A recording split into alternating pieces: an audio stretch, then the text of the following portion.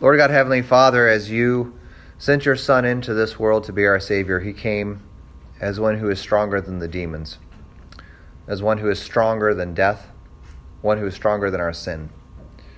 And so in his death and his resurrection, he conquered all of our enemies, and he grants unto us the kingdom, that though we are but children, in him we are considered to be sons and heirs of the kingdom. So teach us to live our lives rejoicing, trusting in him, that in him we have salvation and fellowship with you. So be with us now as we study your word in John. May these words show us our Savior Jesus, that we might find eternal life by believing in his name. In Jesus' name we pray. Amen. Okay, so John 3.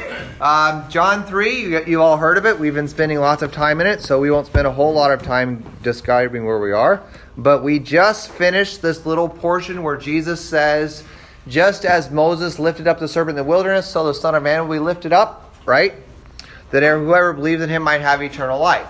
Now, I just want to call one thing to your attention, then we'll move on. But how many of your Bibles have red print at this point? How many of the... Yeah, mine does too. The Lutheran Study Bible has red print. Now, what happened was, back in the day, some dude decided, I actually don't know his name, that we should write all of the words that Jesus spoke in red, so that people would know when Jesus is speaking and when someone else is speaking, I guess. It also is a fun little rhyme. The words in red are what Jesus said. You know, that's fun. But that's not why. But it's just a fun thing. So they went through and they decided to put the words that Jesus said in red. However, in Greek, there aren't quotation marks. Nor are there red letters in Greek. Like you don't have a manuscript where all of a sudden Jesus' words are in red or something like that. So this is one of the things that the editors of this Bible have decided to do, which are not actually part of the Bible. The red letters are not a biblical thing. They're just letters. So here is a place where they have made an editorial decision that is not necessarily a consensus on what words Jesus spoke and what words he didn't speak. So one of the characteristics of the Gospel of John is that the author, John, who is not John the Baptist, it's John the disciple, the author, John, wrote in such a way that there are many places where it's hard to figure out if he's speaking or if he's quoting Jesus. And this is one of the places where we really don't know when Jesus stops speaking and John starts narrating. Okay? So your Bibles probably have Jesus speaking all the way through 21. And that's fine. That could be true. However, we don't know. A lot of people actually read this text that Jesus stopped speaking at the end of 15 and that the narrator, the author of the gospel, is actually adding comment from 16 through the end of the chapter. So, we don't know. But my point is that the red letters in your Bible are not divinely inspired coloring. That's simply a decision that some editor made somewhere as to when they think Jesus is speaking. It's not always accurate. Okay? If I'm remembering correctly, that it's not really broken up at all. Like mine indents at 16. Yeah. Okay. So that's right. So the other thing is the Greek manuscripts have no indentation. They have no periods. There's no sentences. They don't have capital letters or lowercase letters. It's either all in caps or all in lowercase. There wasn't even spacing between the letters in the earliest manuscripts. Later they became words, but the earliest manuscripts, all the letters are smushed together. So there's no space. Remember, when paper costs $75 a sheet, you can't afford spaces. Not kidding. You literally can't afford to put spaces in. So you just smush them all together. Okay? Yeah, some people still like to live that way, which is fine. Does that make sense? So there are a lot of things in the Bible. The other thing that just since we're talking about this kind of stuff, my Bible has subheadings in it, right? Like above 3:16 it says, "For God so loved the world." That's not part of the Bible. That's just something that the editor of this edition of the Bible decided to write in there. It's not inspired. It could be wrong. I don't know. It's just somebody's idea. So when we talk about the Bible being the Word of God, we don't mean all these extra things. As I always tell you, the chapter numbers, not inspired.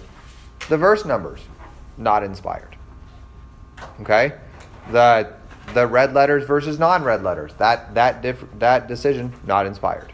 The subheadings, not inspired. The study notes, not inspired. Except for the ones written by my profs at Concordia Seminary St. Louis. Those are close. Close to being inspired. Right?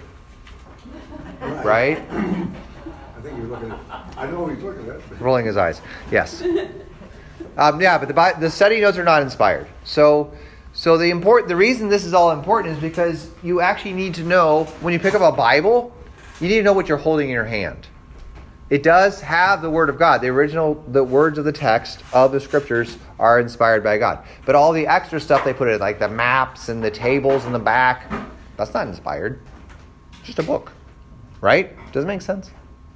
Okay, so this is a place where the red letters may or may not be helpful. So let's look at John 3:16. Someone read John 3:16 to us. Or say it from memory. Either way is fine. John 3:16. For God so loved the world that he gave his only Son, that whoever believes in him should not perish but have eternal life. Okay, good. We all know it. It's a pretty familiar passage, obviously. And, okay, so we'll talk about it just briefly. So number one, how is this the gospel in a nutshell? This verse is often called the gospel in a nutshell. Why? Why would we say that? Why is this verse so popular? Jesus' death and resurrection. Okay, it talks about Jesus. What else does it talk about? God's actions. God, love. The purpose why Jesus came. Yeah, so you get eternal life thrown in there. It's kind of the whole point of what we preach smushed into one verse, right? So this is a very popular verse for people to say because it has God's action of loving this world in Christ. Okay? And the gospel, the good news. So remember, gospel, the word gospel really means good news, right? It's the good news. In Greek, it's exactly what the word, if you take it apart, it means good news. Like proclamation, good, right? So, the good news is what God has done in Christ. That is the good news. Okay? So, the gospel is God's action to save this world in Christ. Yeah? That's the content of the gospel. Now, the other part of the gospel is that God's action to save the world in Christ, who's it for? For you. Okay? So this is where the gospel is proclaimed to a person. The content of the gospel is what God has done in Christ. But the proclamation then is when we say, hey, this God who so loves the world that he sent his Son Jesus Christ to die and rise again, it's for you. Right? It's for you. It's for the person that you're talking to. It's for you as the person who's reading it or hearing it. And that's the other part of the gospel, is that it's the action of God in Christ is good news. But, and this is something that's very important, and we talk about this as Lutherans in our catechism, is that it's for you. Right? Listen to the words, even we just celebrated the Lord's Supper, those who went to early service, right? It says, given and shed for you, for the forgiveness of sins. Right? Take and eat the body of Christ given for you. See, that's the gospel move toward a sinner, is that it's not just an academic idea. It's actually for you. Okay? And you say, yeah, but I don't qualify. And you go, great! Then it's definitely for you. Right? And that's what our Old Testament lesson talked about today. Did you hear that? That he's kind of wandering around. Those people don't even want him. They didn't look for him. They didn't ask for him. They don't even want him once he shows up. And he's like, I'm still going to love people and save people, even in the midst of all that. Okay? So that's the for you-ness of the gospel. And so this is a very good verse to use. I know it's kind of almost cliche because it's overused, but that doesn't mean it's not a good verse. I mean, this is one that we really should maybe talk to people about it and say, hey, you know that verse? Do you know what it means? I mean, it's not just words. It actually means something. In your opinion, is this the best verse if somebody was going to pick a verse? For what? For the way this is used for spreading the gospel. If somebody's going to hold up a sign at a baseball game, is this the sign? If you were No, because it's trite now. Because it's too cliche. So what would you pick instead? That's not fair. Oh, well, I didn't mean to put you on the spot. Well, I mean... But I just figured you always have, like, you usually have an opinion, and I thought, oh... I do I'm usually sure have an Kevin opinion, would that's say- I'm sure Kevin would say, but the better one would be this. Well, it depends what you mean. If I'm going to hold up a sign, Right. I don't know. I'd probably hold up Galatians 2:20. I think that's the best verse in the Bible. And I shouldn't say that out loud, but I do. I think it's the best verse in the Bible. But I often also point people to 2 Corinthians 1:20. For no matter how many promises God has made, they are yes in Christ, and so the amen is spoken to the glory of God. Because it helps us move toward not just God as a generic idea, but it's God in Christ that we're talking about. Everyone agrees on God, right? God's a generic word. It just means divine being. But we want to find passages that move us to God in Christ, because that's the God we're actually teaching, right? We're not talking about generic God. So I use Galatians or 2 Corinthians 1:20. I use Galatians 2:20, which says, "I have been crucified with Christ, and it is no longer I who live, but Christ lives in me. In the life I live by, in the body I live by faith in the Son of God who loved me and gave Himself for me." I also look at 2 Corinthians 5:14 through. I just keep going is the problem, but 14 and 15 says this: "For the love of Christ compels us, because we are convinced that one died for all, and therefore all have died. And those who live should no longer live for themselves, but for Him who died for them and who was raised again." So because and then the English translation says, "So we no longer regard anyone from a worldly point of view. Though we once regarded Christ in this way, we do so no longer, because if anyone is in Christ, they are a new creation. The old is gone, the new is come." And so I'll use that sometimes to talk about, because a lot of people ask, this is actually fun, a lot of people ask me about this. Why do you wear a cross? And I say, well, like, around my neck, against my heart, I wear a wooden cross. And sometimes I remember what freedom cost. Right? That's actually a lyric from a song. And they're like, what do you mean? And so then I talk to them about what does it mean to live your life believing that God has done something to save you, and that it's not my doing, it's His doing. Right? And so those are the verses I will often use to.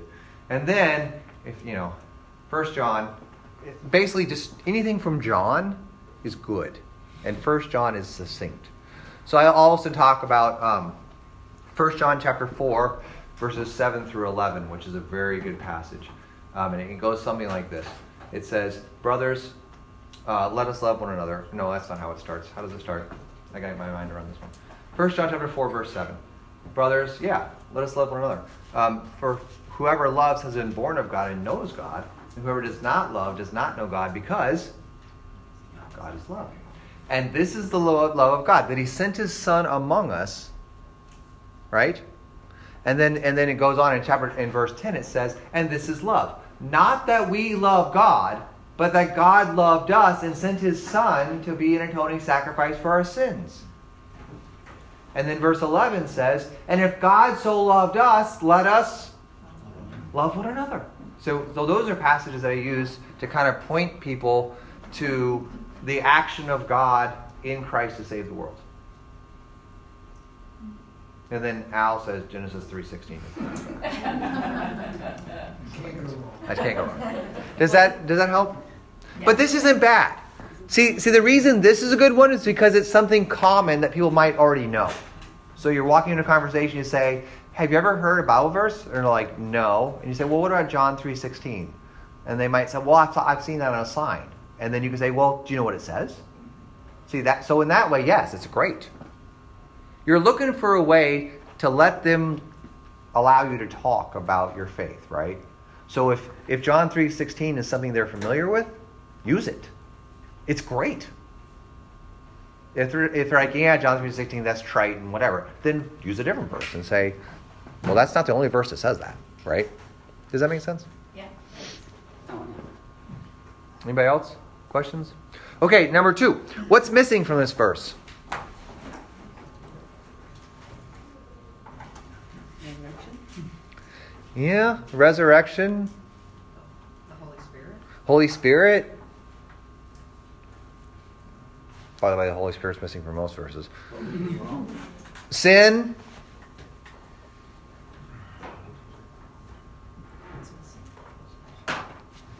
Anything that we should do. Us. Yeah, other than believing. What else?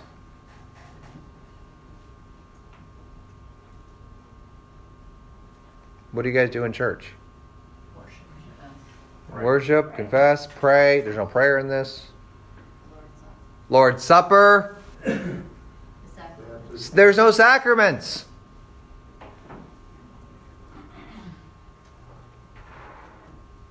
Justification by grace through faith. Is that in there anywhere?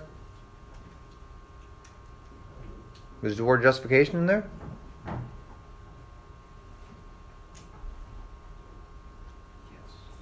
Yes. Is there? Implied, Not really. What's that? implied with following verses. See, that's exactly right. You guys are reading all of this into that verse. So this verse kind of requires, even this being the summary verse of the gospel, we're kind of bringing in everything we know from the rest of Scripture into this verse. So if you're talking to somebody about this verse, you actually need to help them understand all the stuff you're assuming this verse says. This verse actually doesn't say anything about Jesus dying, does it? It doesn't say anything about him rising. It doesn't say anything about sin. It doesn't say anything about dying. You dying. It says we'll have eternal life, which is kind of assuming that we need that. But it doesn't say anything about why we would be dying or sinning. So that's kind of the point, is when you read the Bible, you are assuming a lot of stuff. And you bring it with you when you read text. Okay? And sometimes that's really good. That's what you've been instructed in catechism. That's what we do here. That's what you learn in church all the time. But when you're talking to somebody else sometimes, you need to be aware that it doesn't say exactly what you think it says. And you need to explain it to them. Help them understand why it matters and what it says. And sometimes even yourself, you need to stop and read the text and see what it actually says and what it doesn't actually say. Okay? Yeah? All right, any questions so far? You guys okay? Number 3. So what is love? Now let's actually look at the verse. What is love? Sacrifice. Yes, it's sacrifice. And specifically what sacrifice? Love is actually God's sending his son as a sacrifice for the world. That is actually love. I don't care what you think. That is love. So if you love, it should be a reflection of love. It shouldn't be contrary to that. It shouldn't be different than that. It shouldn't be against that. It should be a reflection of that. Which means when you love someone, even romantically, it should be a love that serves and dies and sacrifices and is a reflection of this. Right? When you love somebody, the very most important thing you can share between each other is the death and resurrection of Jesus. That's the fullest love there is. Okay?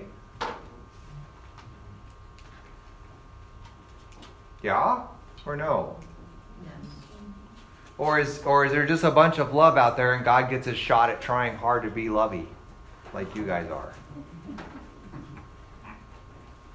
See, this is a fundamental way to approach the scriptures, because if you think love is defined by the way you interpret love, then what happens is you say, well, God is love, therefore he must live up to my standard of love.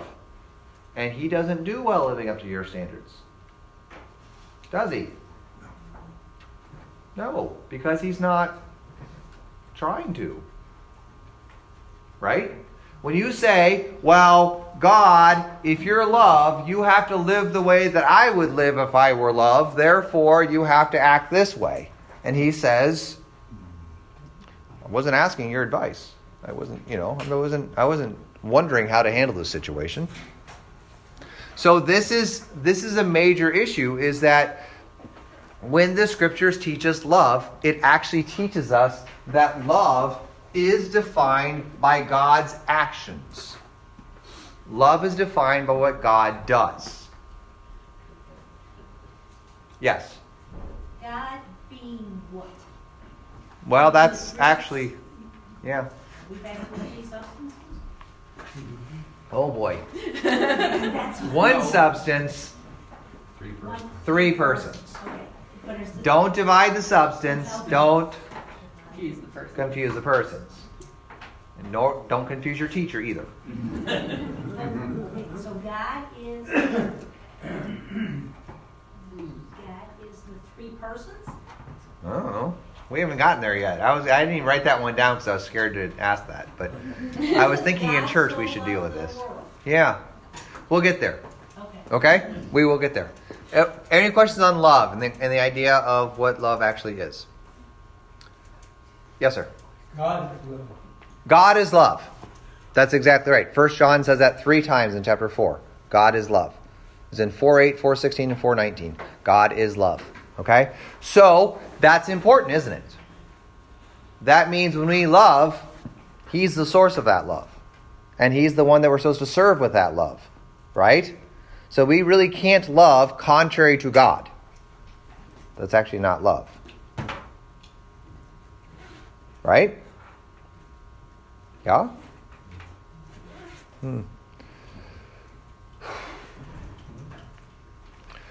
Okay, so let's get to Susan's inquiry here. So we kind of skip, we do this all the time in the Bible. We skip the word God. And we move on to the other words that are more fun to talk about. But who is this God? Who is the God that John 3:16 is talking about? Who is God? He's a creator. That's why he's not. It's got to be the Father if he's sending his Son. Well, but he's not. I think it's just Yeah. God, we never worried about it. You assume it's the Father because then he says the Son is a separate entity. Yeah? Okay. I mean, it seemed, you know, Who is this God who is a father who has a son? Who is that? Yahweh. Is it a God that Jesus is making up, starting a new religion? The God of Abraham and Isaac and Moses. He's the I am. He's the I am. Where do you get that from? You guys are just saying stuff, and those are all fun answers, but what is that? Why would you say that? Why would you assume, or why would you presume, that the God of John 3:16 is described in Old Testament terms? Because of the previous chapter. Which does what? Previous verse. It says that Moses, just as Moses lifted up the serpent. So who's this God Jesus is talking about? the God of Israel. He's the God of the Old Testament. The God who acts in the Old Testament is the God that Jesus is talking about, explicitly. That's important. And the God of the Old Testament is and only is the God who did what? In this verse. Sent his Son. So if you are denying that he sent his Son, you are denying God. If you are denying the Son, you are denying the Father. Is that a biblical teaching? Jesus says it all the time. When we read John, you'll hear Jesus say this all the time, that if you deny the Son, you deny the Father. You can't say, I worship God the Father, and deny who his Son is. You can't do that. Right? So if someone says, oh, we all believe in the same God, you just have your Jesus, and we have our, you say, whoa. The only God that I believe in, the only God, is the one who sent his Son. Yeah? See, this is important, is that the God who loves is the God who sends his Son. If you want to talk about a loving God, the only context we have to talk about that is in the sending of the Son. There is no generic God who loves generically. No, the God who loves that we know about is the God who sends his Son as the result of that love. And as that love itself. Okay? Does that make sense? And that's actually part of this verse is people will often say, and we've talked about a lot in this class as well, if God is a loving God, and what I would do is I would stop them right there and say, whoa, who said God is loving? Where did you get that from?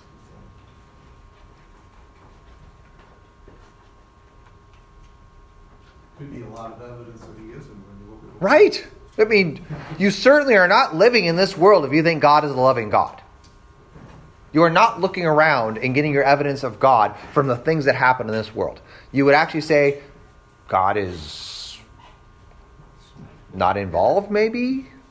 Or spiteful, because Valley Park has been flooded for like a month.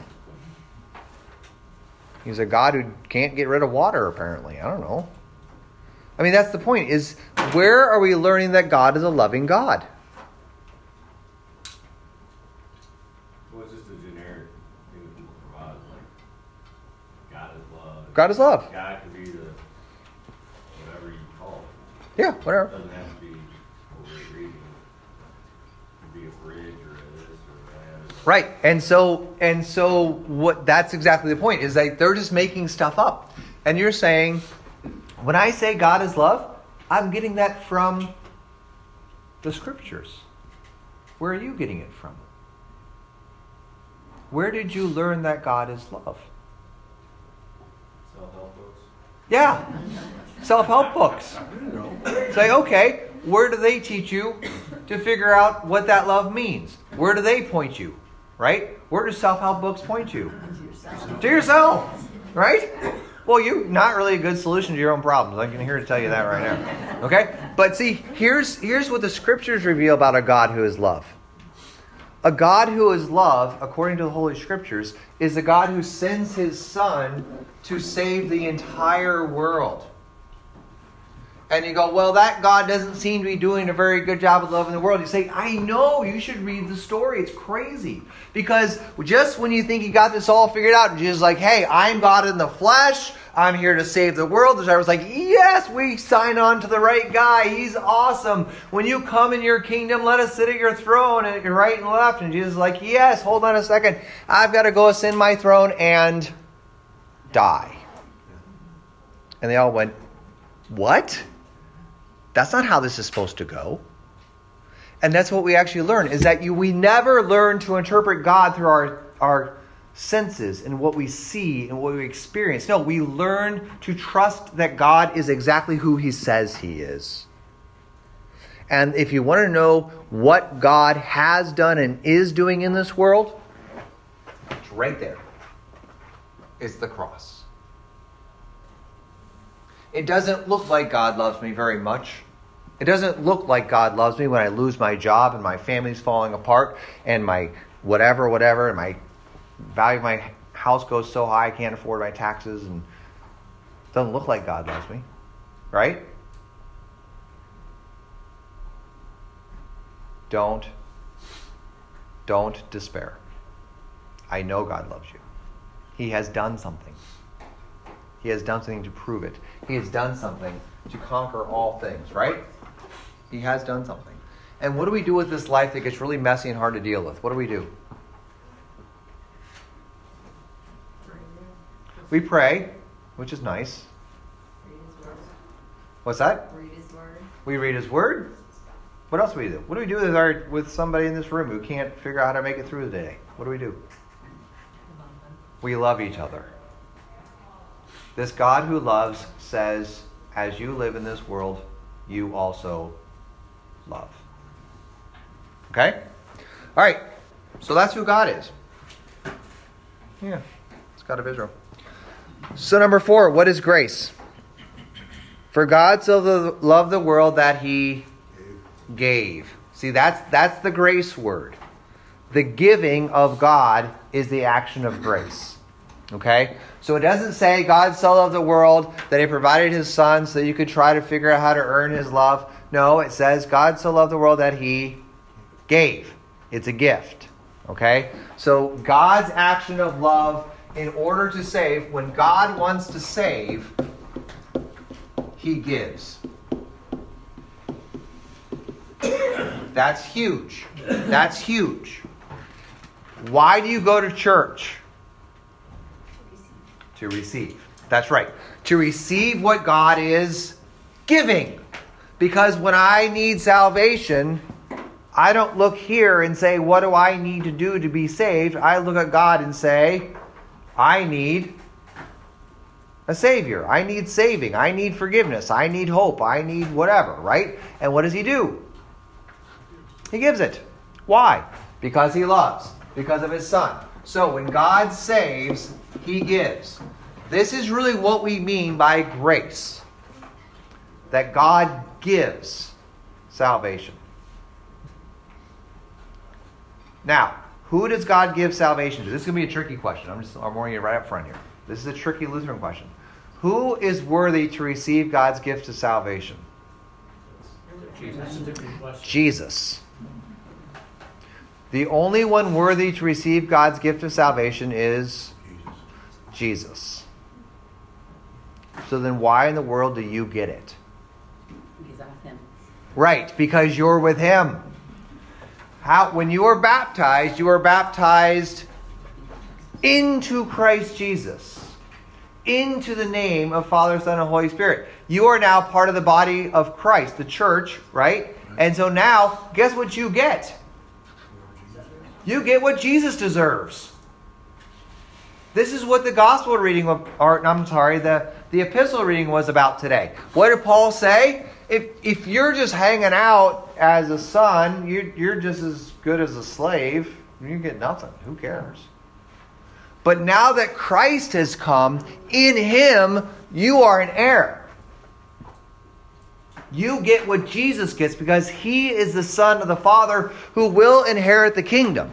And so if you are in Christ, you get exactly what Jesus gets, which is the kingdom of the Father. Right? And then it says, why? Because if you're baptized into Christ, you're in Christ. If you're in him, is there a male and female difference? No. Slave or free? Jew or Greek? No. All are one in Christ. That means we're all sons. We're all sons. So when you are ready to inherit the kingdom, does God see you as slave or free or Jew or Greek? No, we're all one in Christ. Right? And so for all of eternity, you will inherit what Jesus earned.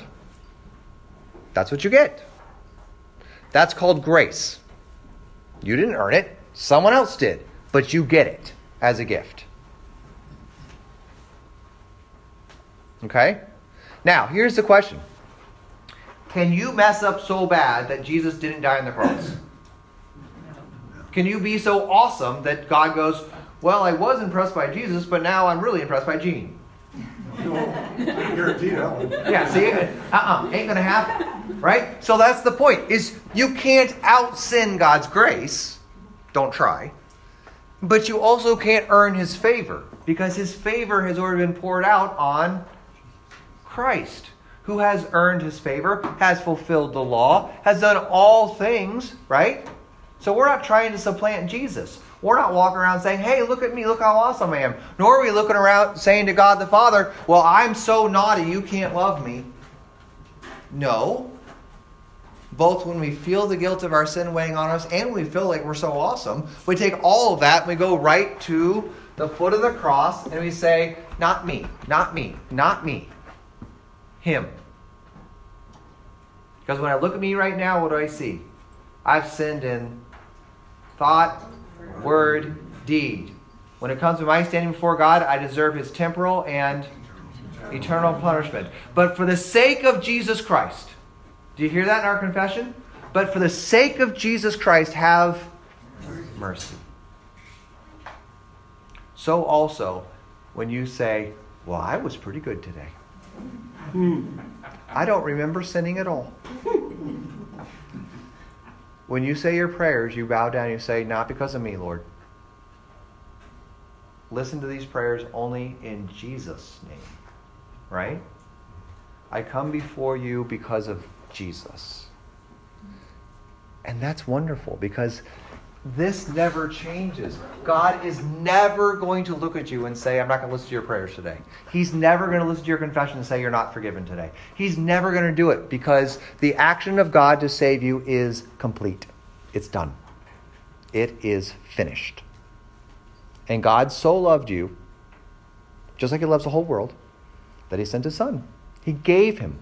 He gave His Son for you. And now that salvation is complete for you. It's for you. Right? Does that make sense? So this is what we say, is that grace is God's favor because of Jesus. That's what grace is. God's favor because of Jesus. Okay, if you like Latin, it's favor Dei propter Christum. It's God's favor or God's love, if you want to say it that way, because of Jesus. Does God love anybody outside of Jesus? Nope.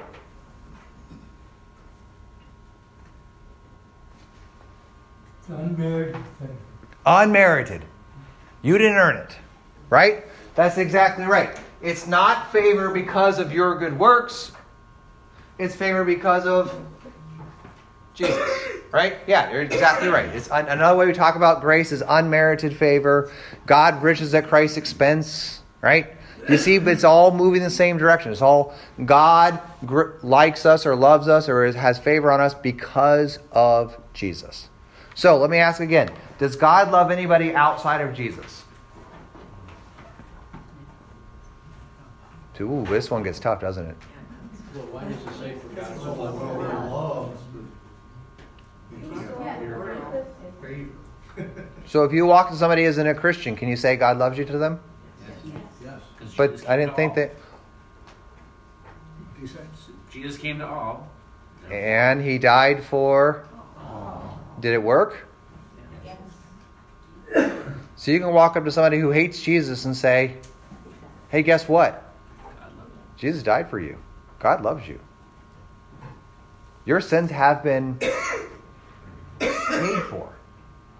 Can you say your sins are forgiven? Whoa, right?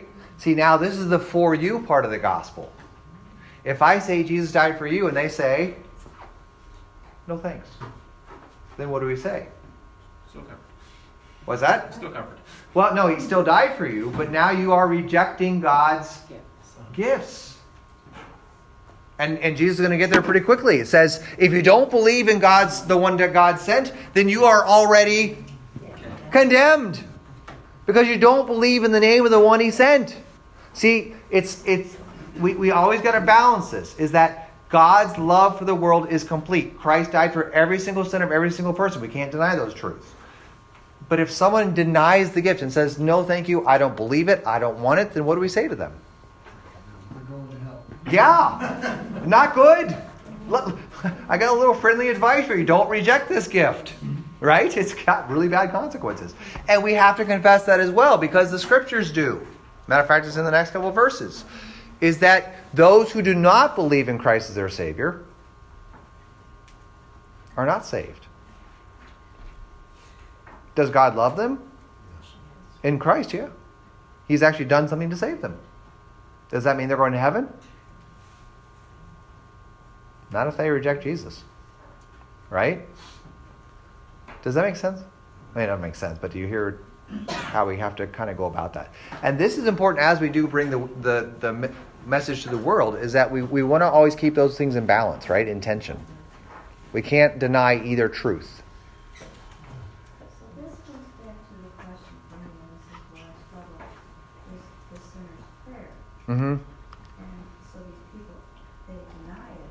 So in essence, they are making a decision. No, they're not making a decision. Okay, so that's my struggle right there. Yeah, good. So, all right. Good question, right? I'm going to do my best. Okay. It's the entire world of theology in 5 minutes, which is the problem. Okay? So you just got to kind of stick with me on this. I just do the same illustration over and over, and people told me to keep doing it because it helps, so I'll keep doing it. So, stick person center, right? Not neutral, by the way. I just can't draw a non-neutral center. There's no way to do it.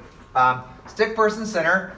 We're going to talk about them, that they're either going to go to one or two places when they die, which is heaven. I'm glad you guys are positive today. Sometimes you say hell first. It freaks me out. Or hell, right. Without donuts, I was thinking you might go to the hell direction. I don't know. Okay, so the question is, how do you get there? And this is, whether we like it or not, the fundamental question of humanity is, how is your eternal reality determined? Because I am here to tell you, and we can spend time looking at this if you want to, but the Bible teaches very clearly that we will spend eternity somewhere. Yeah? Yeah. It is not an option to just say, I'm opting out of eternity. You can't do that. There's no such thing as annihilationism, where you just stop existing. You don't get to go to nirvana, which is just nothingness. No, those are not the options. The scriptural reality is that you are an eternal being. Eternal from the time of your birth moving forward. The time of your conception moving forward, you are an eternal being. Yeah? Right? Okay? So you're going to spend eternity somewhere. And, Fenton is nice, but probably not here. Okay? And the words we're going to use to describe those today are heaven and hell. There are other words, but this is where God is. This is where God is not.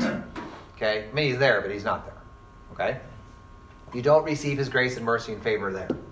Okay? We're all okay with that? That means the real question for you as a human is, what determines where you go for all of eternity? And John 3:16 says that if you get eternal life, it's because God sent his Son. Right? So logically speaking, if God's the one who saves you, then God is the one who decides that you're not saved. Is that right? No. That's called double predestination. And is not scriptural. That's not what you find in Scripture. This is a philosophical attempt to solve the problem that Elise is bringing up, right? It seems like you're saying this, therefore the opposite of that must be this, which is the opposite of that, but it doesn't make it true. Okay? So this is scriptural. That is correct. That's what God has done in Christ, is that if you go to heaven, it's because God saves you by his grace, by his Holy Spirit calling you to faith, right? Word and sacrament. That's true. But this is not true. People are not sent to hell because God determined to send them there. Okay? So, we try again. We say, stick person, going to go to hell, no donut. Or going to heaven, God loves you, and there's donuts. Okay? So we say, if it's not God's fault that people go to hell, then it's people's own fault so they go to hell. I write man because it's shorter than person, but read people if man offends you, if you're not a man. It's probably man's fault anyway. But see? So if it's man's fault that we go to hell because we sin, we reject God, we don't like him, therefore, it must be something in us that's different than this if we end up here. Okay? And this is also not right, by the way. And this is called decision theology. It's called, in many ways, Roman Catholicism. right? This is what Roman Catholics teach, kind of. They teach it semi-Pelagianism. It's Arminianism. And honestly, it's what most American Christians teach. Okay? Billy Graham did this. Billy Graham was one of the best preachers in the history of the Christian church, and 99% of what he said was right, but he always made a fatal mistake in his preaching, and it was this. He would say, he would talk about the gospel in the most amazing terms. I wish I could preach that well about the gospel and proclaim the wonders of God the way he did. But then he would get to this and he'd say, now God has done all of this. Won't you meet him just 1%? Or won't you just take one step? And the answer is, no, I won't. I won't. Why? Because I'm dead. I can't take any steps. And so the problem is, even a sinner's prayer in which you say, I've decided to ask Jesus into my heart, it's doing something for God to save you. Well, you can't. The scriptures teach us that when we are born in original sin, we are born dead. And I've done a lot of funerals in my day. And here's the number one rule of funerals. If the person in the casket starts doing something, it's not a funeral. Yeah, get out. Find some pigs nearby or something. I don't know, right? I mean, it's funny, but it's real. Dead people, part of the definition of dead is you're not doing much. You're dead, right? So we do not say that we play any role in our, not even a minuscule little, well, don't you have to? And the answer is no. No. I don't do anything that contributes to my salvation. Not making a decision, not praying a prayer, not believing correctly. Nothing that's attributed to me is part of my salvation. Right? The scriptural way that this is actually pictured is that all sinners will spend eternity in either heaven or hell. That's true. And everyone in hell will be there because of their sin. Everyone will be there because of their sin. They'll be there as punishment for their unrighteousness, for their lack of holiness, for their non-fellowship with God. There's lots of different ways to talk about it. And it's their fault. Can't blame anybody else. It's their fault. They listen to the world. They listen to the devil. They listen to their sinful self. Right? Yeah? You guys believe that? Anyone who is in heaven is there because God saves them through His grace in His Son, Jesus Christ.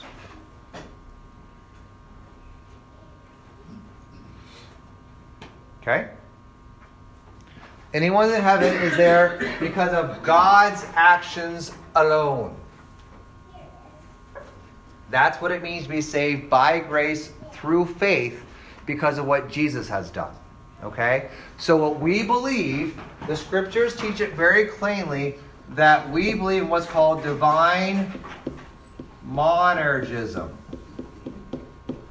Okay? Divine monergism. Divine means God, mono means alone, and energy is working or power. So we believe that God alone is doing the work. Okay? So if you are saved, and you are, all y'all, right? Not because I said so. But we believe we are. We're in fellowship of believers here. Who gets the credit for that? How much credit do you get for it? None. It's just a gift given. So when someone says, how do you know you're saved? Do you know you're saved? You say, yeah. Well, when were you saved? Christ died on a cross. God sent His Son. Well, then He sent Him for everybody? Yeah. Well, when did that become yours? We sang it today in church, right? I was baptized into this. I heard the word and the Spirit gave me faith in this. Well, didn't you have to decide? Well, yeah, I decided, but that decision was simply evidence of the what the Spirit had already done in my heart. See? It's yeah, I had to decide to go to church today. Yes, I had to set the alarm. Yes, I had to put on clothes. Yes, I had to open my Bible. And I can say, look at me. Look at all the stuff I'm doing. No. That's what the Spirit is doing in you. Same thing with good works. This is actually what the Bible says. Jesus is like, hey, when Jesus comes back, you're going to head which direction? Left. Good, because that's Jesus's right. Okay, good. So he says to the sheep on his right, he says, well done. You guys were awesome. You served well. You did great stuff. And their response is actually this. Who, me? When did I do that? Because we don't live our lives looking at ourselves. That's sin. We live our lives looking at Christ and serving others. Right? And that's actually how this works. So the answer is, the sinner's prayer, the things that it says in there, I want Jesus to be my Lord, I want my sins forgiven, I want to live my life for God, we're like, all that's good stuff. But none of it saves you. The action that saves is God's love in Christ, cross, empty tomb, right? That's given to us through hearing the word, through the sacraments. That's the action of saving. And all of that is God's doing. Right? Now, if someone says, hey, I decided today to read my Bible, we don't say, well, you're not saved by your decisions. That's a terrible thing to do. No, we say, great. That's a good decision. Right? Please decide to love your neighbor today. Please decide to open your Bibles tonight before you go to bed. Please decide to come to Bible class. These are all good decisions, right? And who taught you to make these good decisions? I did. See, that's exactly right. The Holy Spirit teaches us to make these decisions. How? By being in the Word, by receiving the sacraments. This is what the liturgy is teaching us, is that the Spirit is instructing us on how we should live. So when we actually do that, who gets the credit? Our instructor, God. Right? But if someone says, oh, so you don't make any decisions as a Christian, you go, are you crazy? I make all kinds of decisions as a Christian. I have to, because I'm confronted with choices. And most of the time, my brain is going to tempt me to go to the sinful one. I need the Spirit teaching me how to make these decisions. So what do? I read His Word. Psalm 1, blessed is the man who meditates on the word of the Lord. How often? Day and night.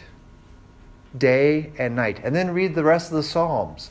The guy who says, meditate on the word of the Lord day and night, what does he do? He struggles with life. He says things like, God, where are you? I've been praying all night and you haven't done a thing. I haven't slept in months because I've been praying so much and you haven't helped one bit. That's what it says in the Psalms. And then he says, but you know what? I'm still going to trust in your unfailing love.